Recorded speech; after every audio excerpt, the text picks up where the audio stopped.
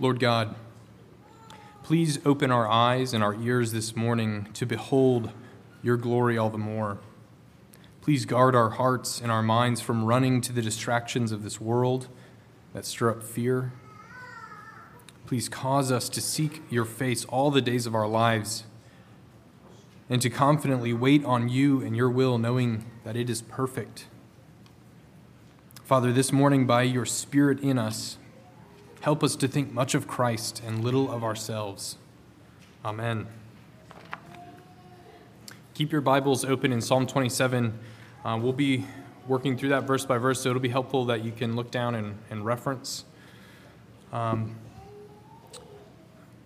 Without fail, every year, as the NFL playoffs are getting started and the teams are determined who's going to be contending for the championship, there is, without fail, one fan, maybe even a few, who are so confident in their team's ability to win the Super Bowl that he will go ahead and get a tattoo of his team's logo in that year because he is so sure that they're going to win it, right?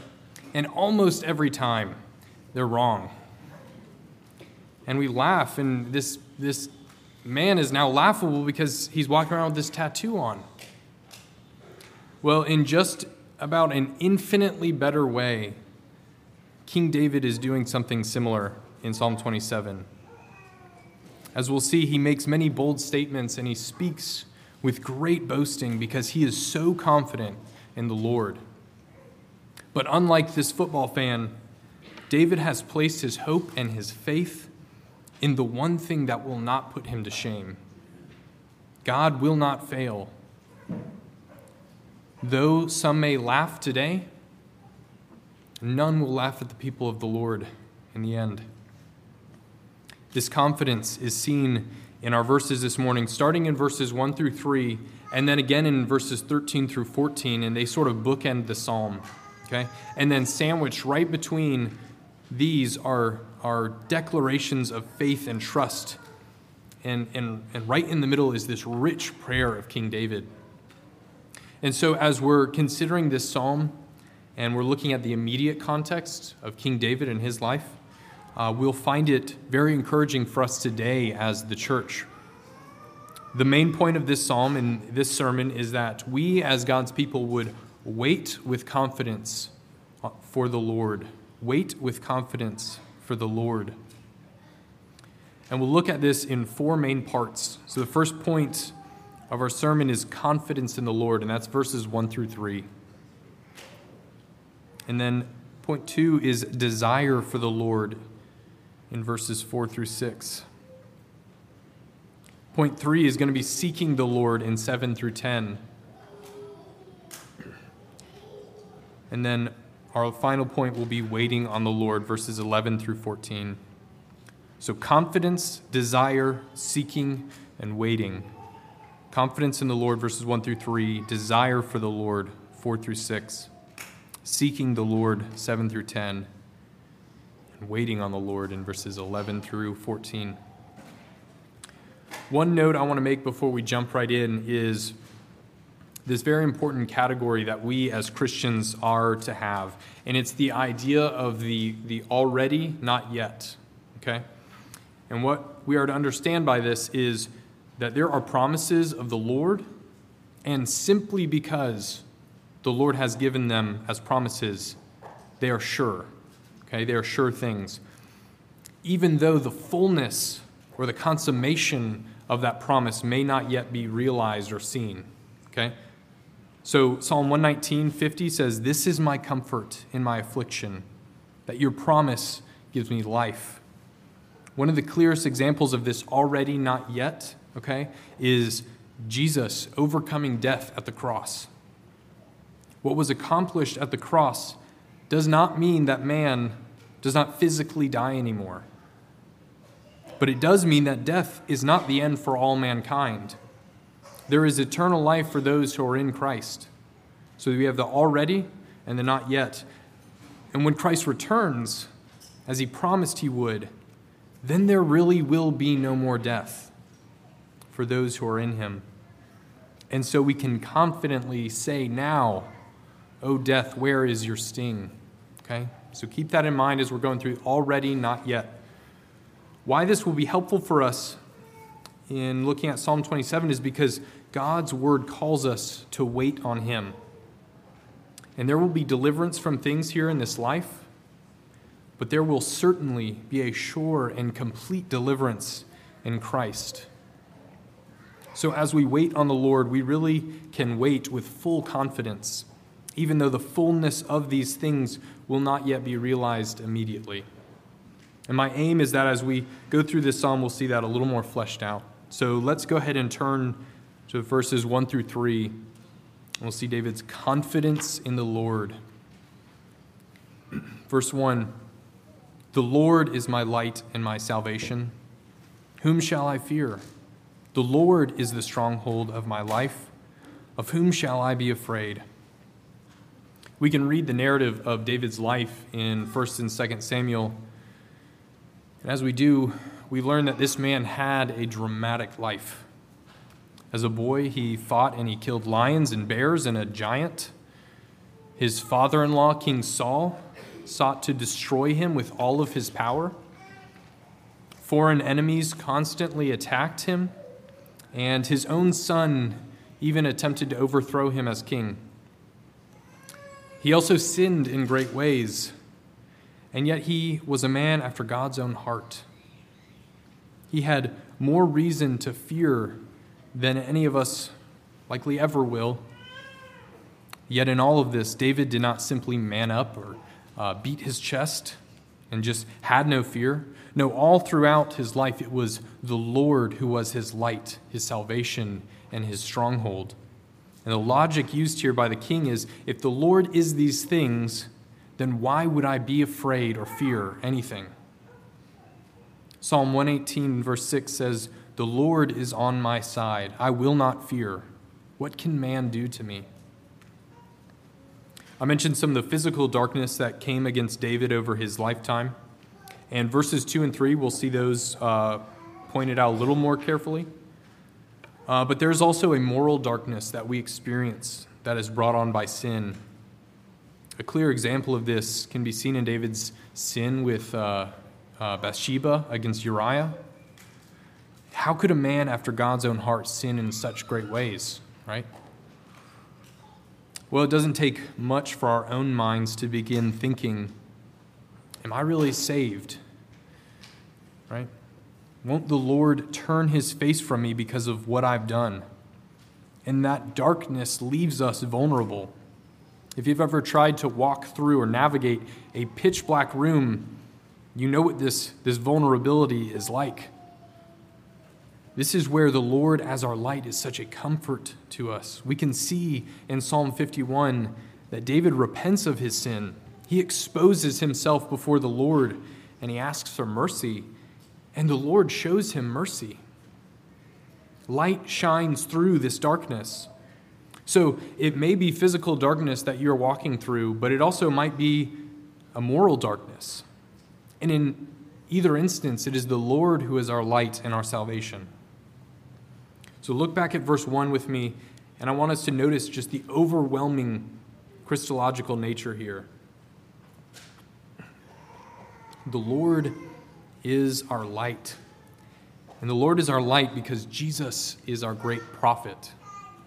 All of Scripture is Christ's words, not just the red letters that might be in your Bible.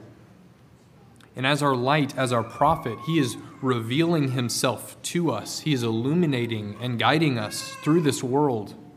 We're no longer groping around in the darkness, trying to make our way, trying to understand who we are, what we're doing, what we're supposed to be doing with our lives. Light allows us to clearly see these things as they are. The Lord who once said, "Let there be light," now provides the illumination needed to understand sin and to know salvation from it through Christ. His words send all the lies of this world running. In John 18:12, Jesus says, "I am the light of the world. Whoever follows me will not walk in darkness, but will have the light of life." If sin is exposed and shown to be the empty folly that it is, Why do we fear it, or why do we believe its lies? We have God's true words guiding our path. The light doesn't just reveal the sin, but it shows us the way of salvation through the Son. That is our hope. The Lord is also our salvation, as David says. And he's our salvation because Jesus is our great high priest. And he made the ultimate sacrifice on our behalf. It wasn't a spotless lamb. No, he was the spotless lamb who was slain. And as our salvation, through his shed blood, we are saved from sin and our fears and our worries. He has reconciled us, sinners, to a holy God, making us righteous in his sight. And even now, Jesus is interceding before the Father, bringing our prayers and our petitions to him. And then thirdly, we see Jesus is our stronghold because he is our king. He is seated on his throne with all authority under him. And as our stronghold, he is defending us from the evil in this world. He's conquering all of his in our enemies. If the Lord is our stronghold or our defense, then not only do we see through the darkness that's once blinded us, but God has set us high in a safe place, impenetrable. So as we are nearing the end of the month of October, and we remember the Protestant Reformation, how fitting that we consider the Lord as our stronghold. As we just sang, "A mighty fortress is our God," wrote Martin Luther, "a bulwark never failing." So if you do nothing else this week, please memorize Psalm 27:1 and spend the week marinating and chewing on these glorious truths of who Christ is for us, and watch your fears just become so small. Whom shall you fear? So let's think for a moment. What are our fears? Do we grow anxious worrying about losing our jobs or barely making it financially? Teenagers, do you think about graduating high school and the uncertainty of what's to come next just looks like a tidal wave to you? Did you get a call from your doctor recently? And was it out of concern for your well-being or maybe out of concern for your kids' health? Have you lost somebody recently and you're pretty sure there's no way you're going to be able to make it through this life without them? Or did another year pass and God still has not brought you a spouse and you wonder if he ever will? Or when you communicated the gospel with a family member or a friend, are you afraid that you so butchered it, there is no way they will ever believe, let alone maybe even speak to you again? All of these thoughts and emotions, they're realities because we live in a sinful world. It may not be hard for us to immediately make a list in our minds of these anxious fears that plague us daily or even weekly. And here's what I want us to do. I want us to make a list of them. Actually name them, write them out. If you're a single person, maybe do this with a friend who knows you. Or if you're married, do this with a spouse, your spouse. Do this as a family, right? Doing this with others helps because they can see the blind spots that we're so quick to miss, right? And then deal with them the way we're seeing King David do. Meditate on the word of the Lord. How has Christ revealed truth? How has he offered deliverance? And knowing that he reigns over all of these things, write these passages down from your Bible and meditate on those. We're very quick to recognize our weaknesses and are plagued by our fears, and we just think about them constantly. But we're not as quick to then turn to the truth and meditate on that. If you are seeking the face of the Lord, but there is still darkness in your life, that is because Christ has not yet come. But the Lord is using that to untether our hearts from seeking the things of this world. So, if a fear of yours actually manifests itself, if something really does happen, this doesn't mean that the Lord has failed. because our final hope was not in those things themselves, it was in him. Continuing in verses 2 and 3, David goes on in his confidence. He says, "When evildoers assail me to eat up my flesh, my adversaries and foes, it is they who stumble and fall. Though an army encamp against me, my heart shall not fear. Though war arise against me, yet I will be confident." 1 Peter 5:8 tells us that Satan prowls around like a roaring lion, seeking someone to devour. So what a fitting picture as King David speaks of his enemies as seeking to eat up my flesh. Armies come against him for war, but David does not fear. He is so confident in the Lord. Why? Because these enemies run in darkness. They do not have the light. So they are the ones, he says, who stumble and fall. Psalm 2 speaks in this way of the Lord looking on the plans of the enemies of this world and laughing because it's done in vain. They stumble and they fall in their plans and their efforts. One of the books I really benefited from theologian Michael Reeves is called Rejoice and Tremble. And he writes of David's confidence in the Lord in this way: "It is beauty that kills the raging beast of anxiety. See, for example, how in Psalm 27, David speaks of the Lord's light and salvation as the balm for his fears. When describing the Lord as his stronghold, refuge, and joy, David focuses on the beauty of the Lord. Here is truth for every Christian," Reeves says, "who needs the strength to rise above his or her anxieties, or who needs the strength to pursue an unpopular but righteous course. The fear of the Lord is the only fear that imparts strength." So we are not to fear man. The Lord is good, and he only gives us good things. So we must look to him to provide us with what we need in this life. But remember that the Lord promises us suffering in this life, not ease. So look to him to provide, but also trust him when he doesn't provide in the way that we imagine is best. He is still good, and what he has for us is still good.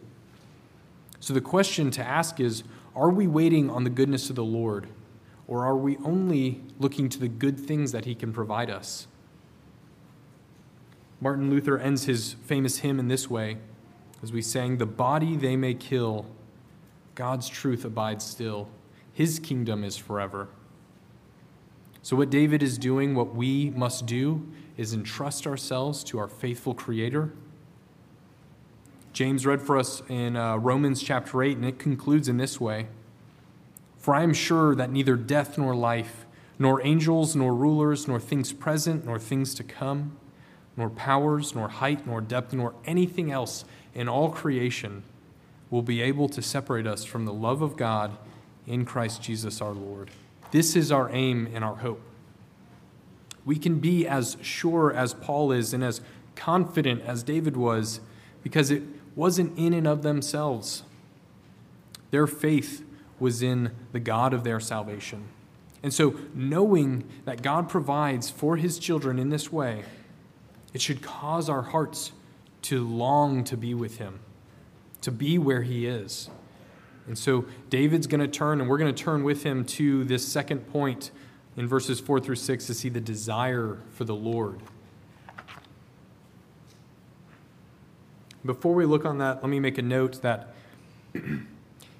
even if you can't quite put your finger on it, we are all just confident that if we just had one thing, we would be satisfied, right? Most likely that one thing corresponds to that list of fears that you've made, right? If I just had good health, or if I just made that much more money, whatever it is, these are revealing our heart's desires.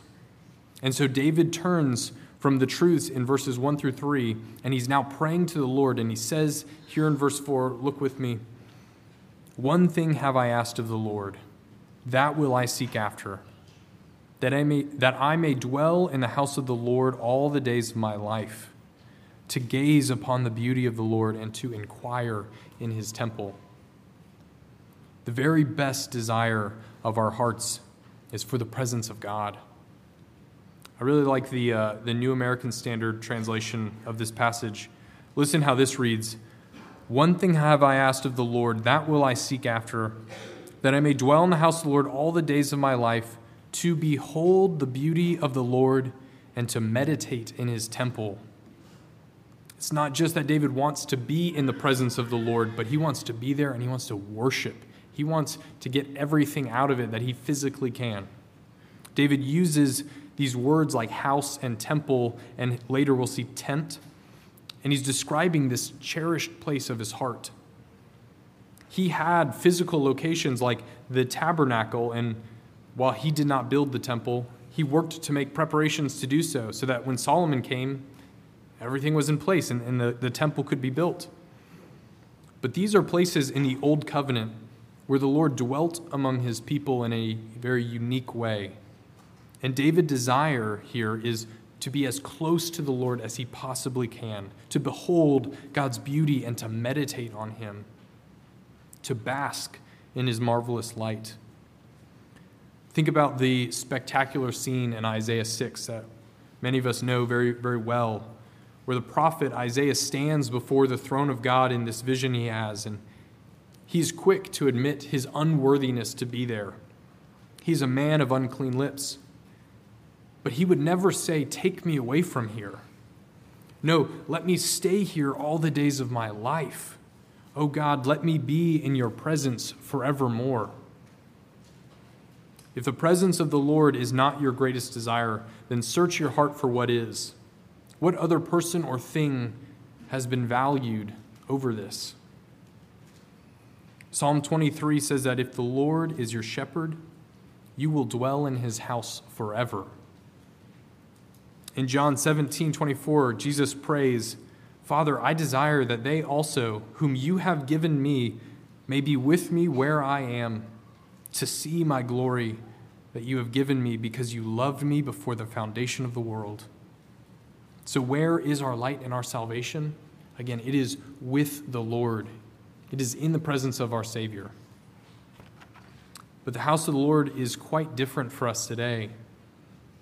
The dwelling place of God is in the hearts of man.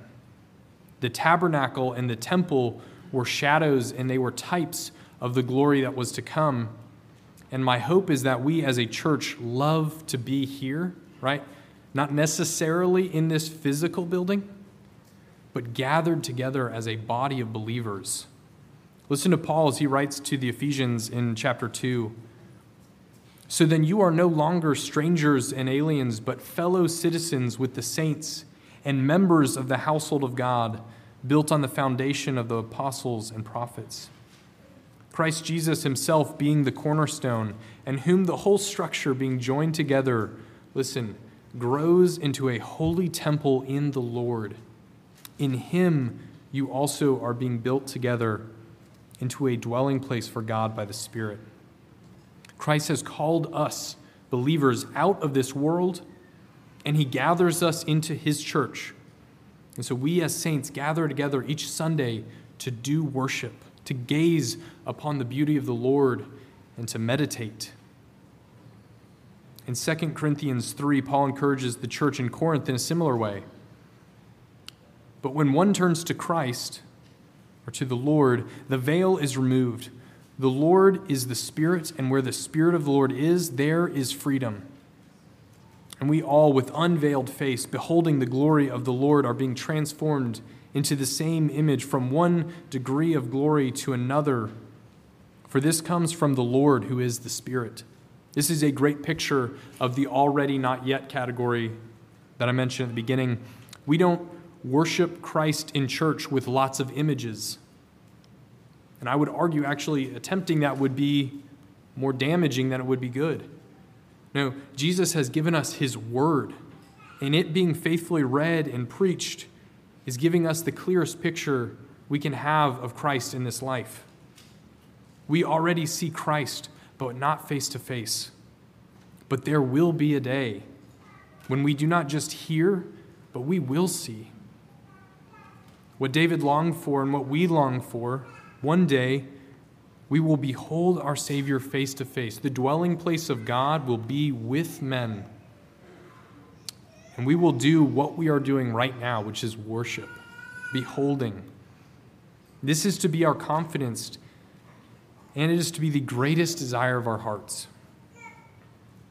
John Piper once asked, if you could have heaven with no sickness, and with all the friends you've ever had on earth, and all the food you ever liked, all the leisure activities you ever enjoyed, and all the natural beauties you ever saw, all the physical pleasures you've ever tasted, and no human conflict or any natural disasters, could you be satisfied with heaven if Christ was not there? My fear is that many of us are satisfied with these benefits of Christ, the good things that he shows his creation, but not with Christ himself. And so pray without ceasing that he would be the one thing that our hearts desire above all else, even the good things that he's given. In light of this, David then goes on in his prayer, and he says in verse 5, "For he will hide me in his shelter in the day of trouble. He will conceal me under the cover of his tent. He will lift me high upon a rock." Again, the confidence just pours out of the king in this prayer. Again, the NASB, it says, "He will conceal me in his tabernacle." And I really like this image because it's pointing us back to the dwelling place of God in the Old Covenant, the Holy of Holies, where only the high priest could go once a year.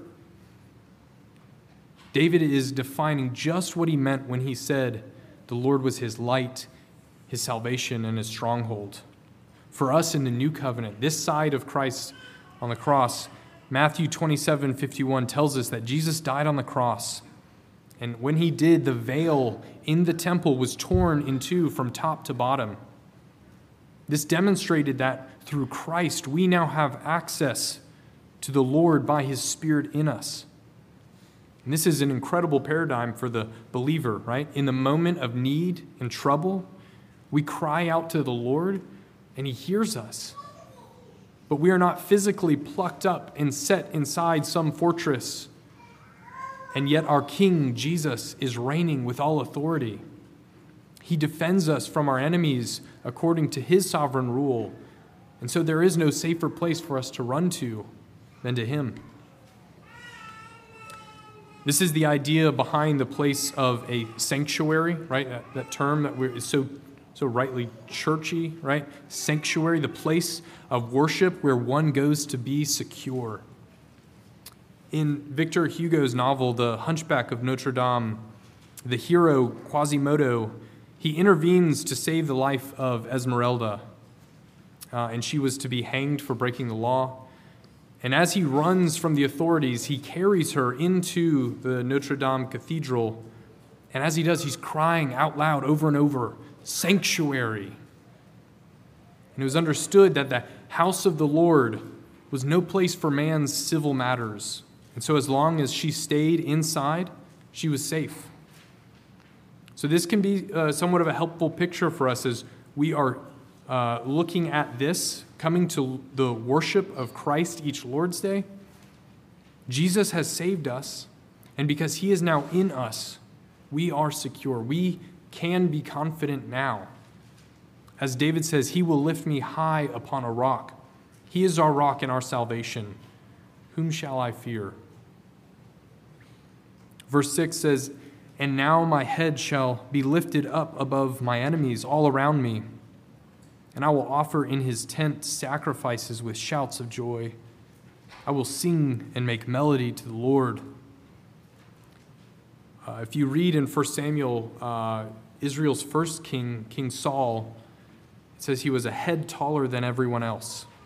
And this is what gave the people confidence to him as their king. He looked the part. But that was the problem, because Saul's confidence was not in the Lord, it was in himself. And it's no surprise then that much of his life was filled with anxiety and paranoia and fear. And he fell mightily. But David, the humble shepherd boy, the youngest of his brothers, He had great confidence in the Lord, and so his head is lifted high. And with this great confidence in the Lord, David's response is, as we see, this appropriate rejoicing in what the Lord has done. I will sing and make melody to the Lord. This is worship of the Lord. And as the king has this attitude towards the house of the Lord, towards his dwelling place, this being the greatest desire of his heart, it is expected then that the people will follow the king's example. And so, though this psalm is coming from the perspective and prayer of David, he's referring to the house of the Lord, this physical structure, this public place where all of God's people, not just the king, were to draw near and to worship. This was to be the desire of Israel's heart. But Jeremiah tells us that they had a heart of stone. They needed a heart of flesh. They did not desire to dwell in the house of the Lord all the days of their life, so they did not seek the Lord. If we truly desire something, we desperately want it, then we will go after it. If you truly desire something, then you will sacrifice other things. You will make certain preparations, and you will go to great lengths to get what you desire. So with this in mind, let's look now at our third point, seeking the Lord. Seeking the Lord, verses 7 through 10. This rich prayer of David continues as he now begins to make supplications for the great desire of his heart. Hear me, O Lord, it says in verse 7, when I cry aloud. Be gracious to me and answer me. We're given a behind-the-scenes look at the king's thoughts and his prayers. What was happening for David to be able to confidently exclaim verses 4 through 6? Well, we're seeing these prayers. Seeking the Lord here begins with prayer. As Christians, the Holy Spirit has given us new natures, a new love. And so if we are wanting to pursue that love, the first step in this is prayer. We depend on the Lord not just for our salvation, but for all things. And so do as David does here and pray to the Lord and trust that our words are not just going out into the void, but they are being heard perfectly by the Father because Christ is interceding for us. So pray that the Lord would continue to grow in us a deeper hunger for him. And like we'll see in verse 11, that he would teach us his way. Verse 8, you have said, seek my face. My heart says to you, your face, Lord, do I seek. David is seeking to be obedient to God's will. In Deuteronomy chapter 4, right, a few books into the Bible, the context of the chapter looks something like this in chapter 4. The Lord commands obedience to his law. He forbids idolatry, right? You'll only worship the one true God. And then he reminds the people that he alone is God, okay? And right in the middle of Deuteronomy 4 is verse 29. It says, but from there, being the promised land, you will seek the Lord your God, and you will find him if you search for him or search after him with all your heart and with all your soul. That sounds familiar, doesn't it? This is what David is after. He knows this was to be the focus of God's people once they entered into the promised land. And so now David, many, many, many years later, is saying, the Lord has been good to us. We've been in the promised land now, and I want to continue to uphold this commandment because we're seeing the benefits of this. We're living blessed. In Deuteronomy, we are also told of the promise of God to his people regarding the king himself. In chapter 17, it emphasizes that if the king is faithful to seek the Lord, then all the people will prosper. But seek here in Psalm 27, verse 8, it's not singularly addressed, okay? It's not going to an individual, but it's written to a plurality. So the king here is not to be the only one who seeks the Lord. It is to be all of God's people. Let me make a quick application. Children, just because your parents are Christians does not automatically make you a Christian, okay? The Lord has called you to seek him as well. So spend some time this afternoon, parents, children, talk with one another, explain to your children, or children, ask your parents, when did Jesus open your eyes so that you would seek after him? And how do I seek after God? So David then turns in his prayer to verse 9. He says, hide not your face from me. Turn not your servant away in anger. O you who have been my help, cast me not off. Forsake me not, O God of my salvation. David has emphasized the greatness of being in the presence of the Lord. In fact, that being the greatest thing ever. And so for that to ever not be the case, well, there is nothing conceivably worse than this. But the Lord will never forsake those who are seeking his face. So David is calling on the Lord's steadfast love and faithfulness. And we should too, but we do this again with confidence because of Christ. Remember Christ who cried out from the cross, my God, why have you forsaken me? Christ stood in our place, and he paid the penalty for our sins. So now with confidence, we rest in that finished work of Jesus, not ourselves, knowing that God will never leave us or forsake us. David also says, don't hide your face from me. So what does this mean to see this man after God's own heart making these requests? The desire of his heart is to be in the presence of the Lord. What does this look like? Well, it's faithful repentance. We don't say, yeah, I sinned, but God said he would forgive me. He won't turn his face from me, and so I'm good, right? No, rather we say, against you alone, Lord, have I sinned. And though I deserve to be wiped off the face of the earth into utter darkness, yet you have shown me mercy in Christ. It is a confidence in the Lord to be the unchanging, the merciful Savior. Lastly, in verse 10, in seeking the Lord, David prays, for my father and my mother have forsaken me, but the Lord will take me in. Another way that this could be translated, maybe makes a little more sense to us in English, is even if my mother or my father and my mother had forsaken me. But what we're seeing is that David is so confident in the Lord that even if the earthly provider and protector given to him, your mom and your dad, even if they were to abandon him, the Lord would still care for him and bring him into his presence.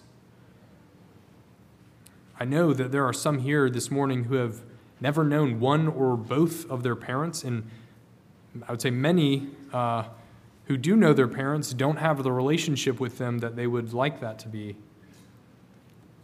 No earthly relationship can be what one has with the Lord.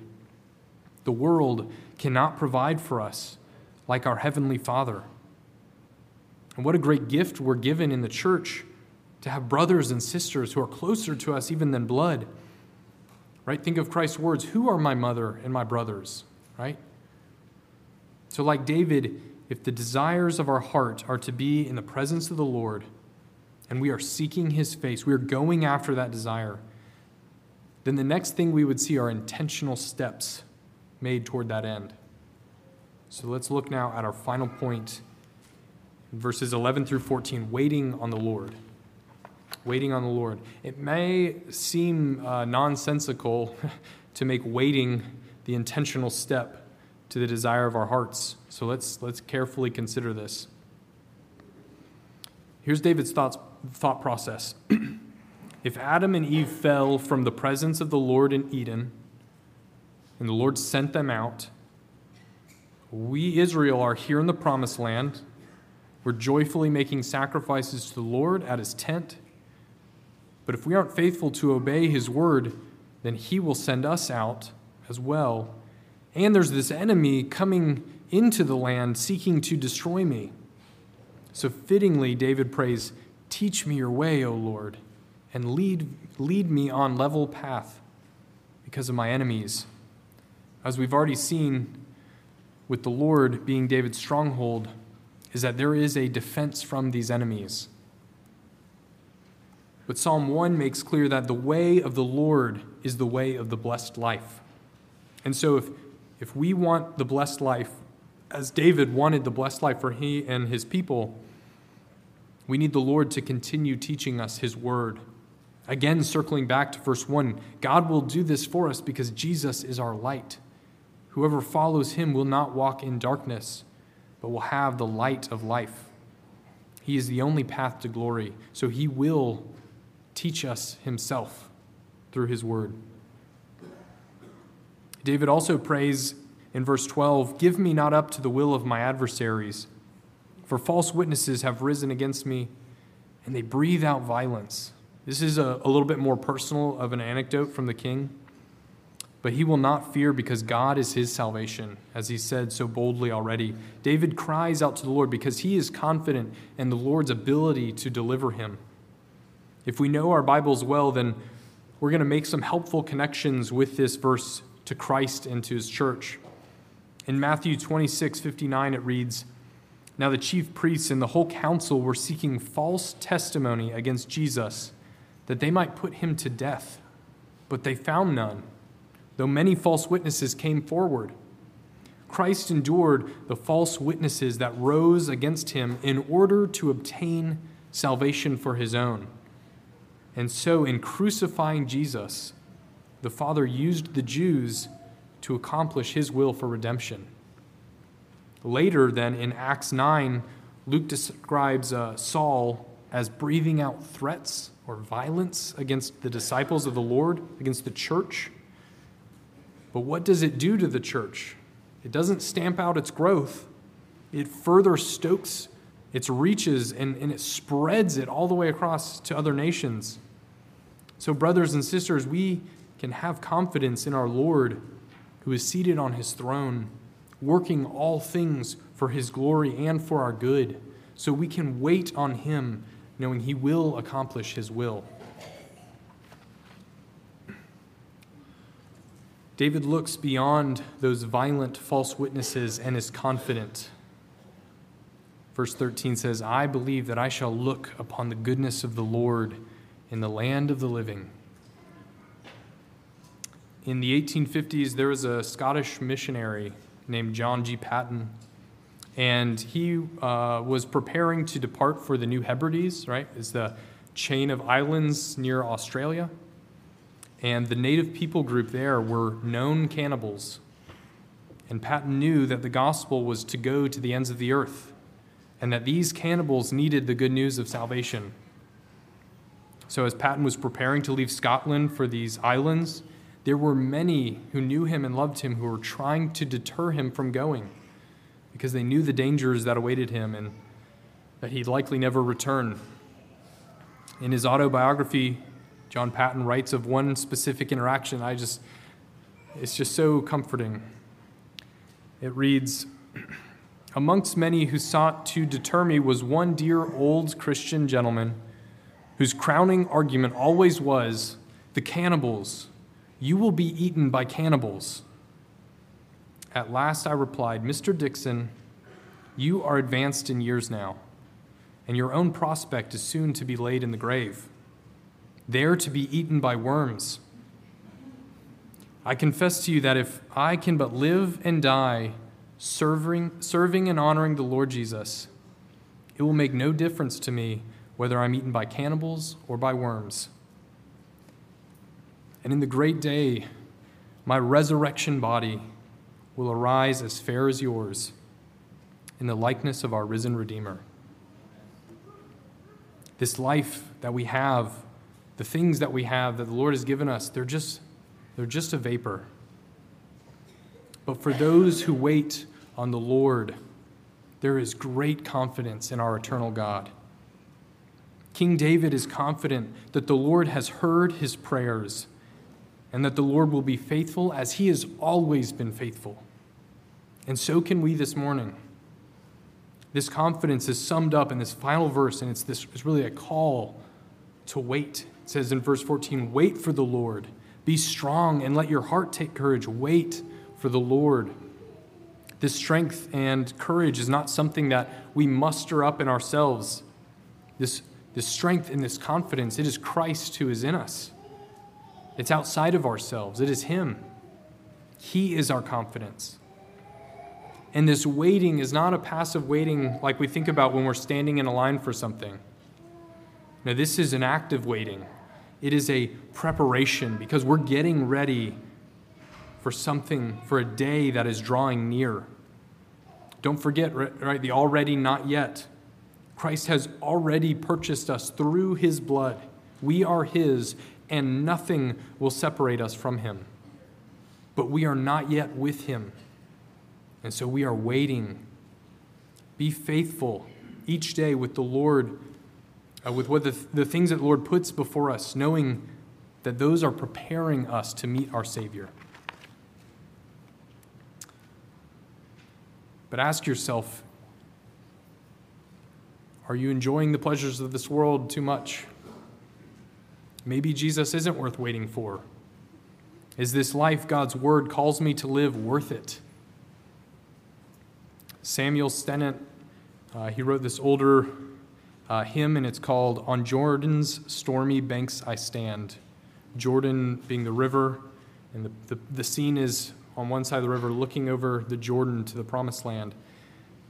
And the hymn ends like this: I am bound for the promised land. I am bound for the promised land. Oh, who will come and go with me? I am bound for the promised land. Over all those wide extended plains shines one eternal day. There God the Son forever reigns and scatters night away. No chilling winds or poisonous breath can reach that healthful shore. Sickness and sorrow, pain and death are felt and feared no more. When I shall reach that happy place, I'll forever be blessed. For I shall see my Father's face, and in his bosom rest. Jesus is worth waiting for, because he's already our only comfort in this life. He is the light of the world, our salvation and our refuge. We should then rightly desire to be in his presence, to know him and to see him face to face. The path to this is obedient faith, made possible only by his obedient faith. Let us then rely on the Lord to lead us in this with confidence in our hearts as we wait for his return. Let's pray.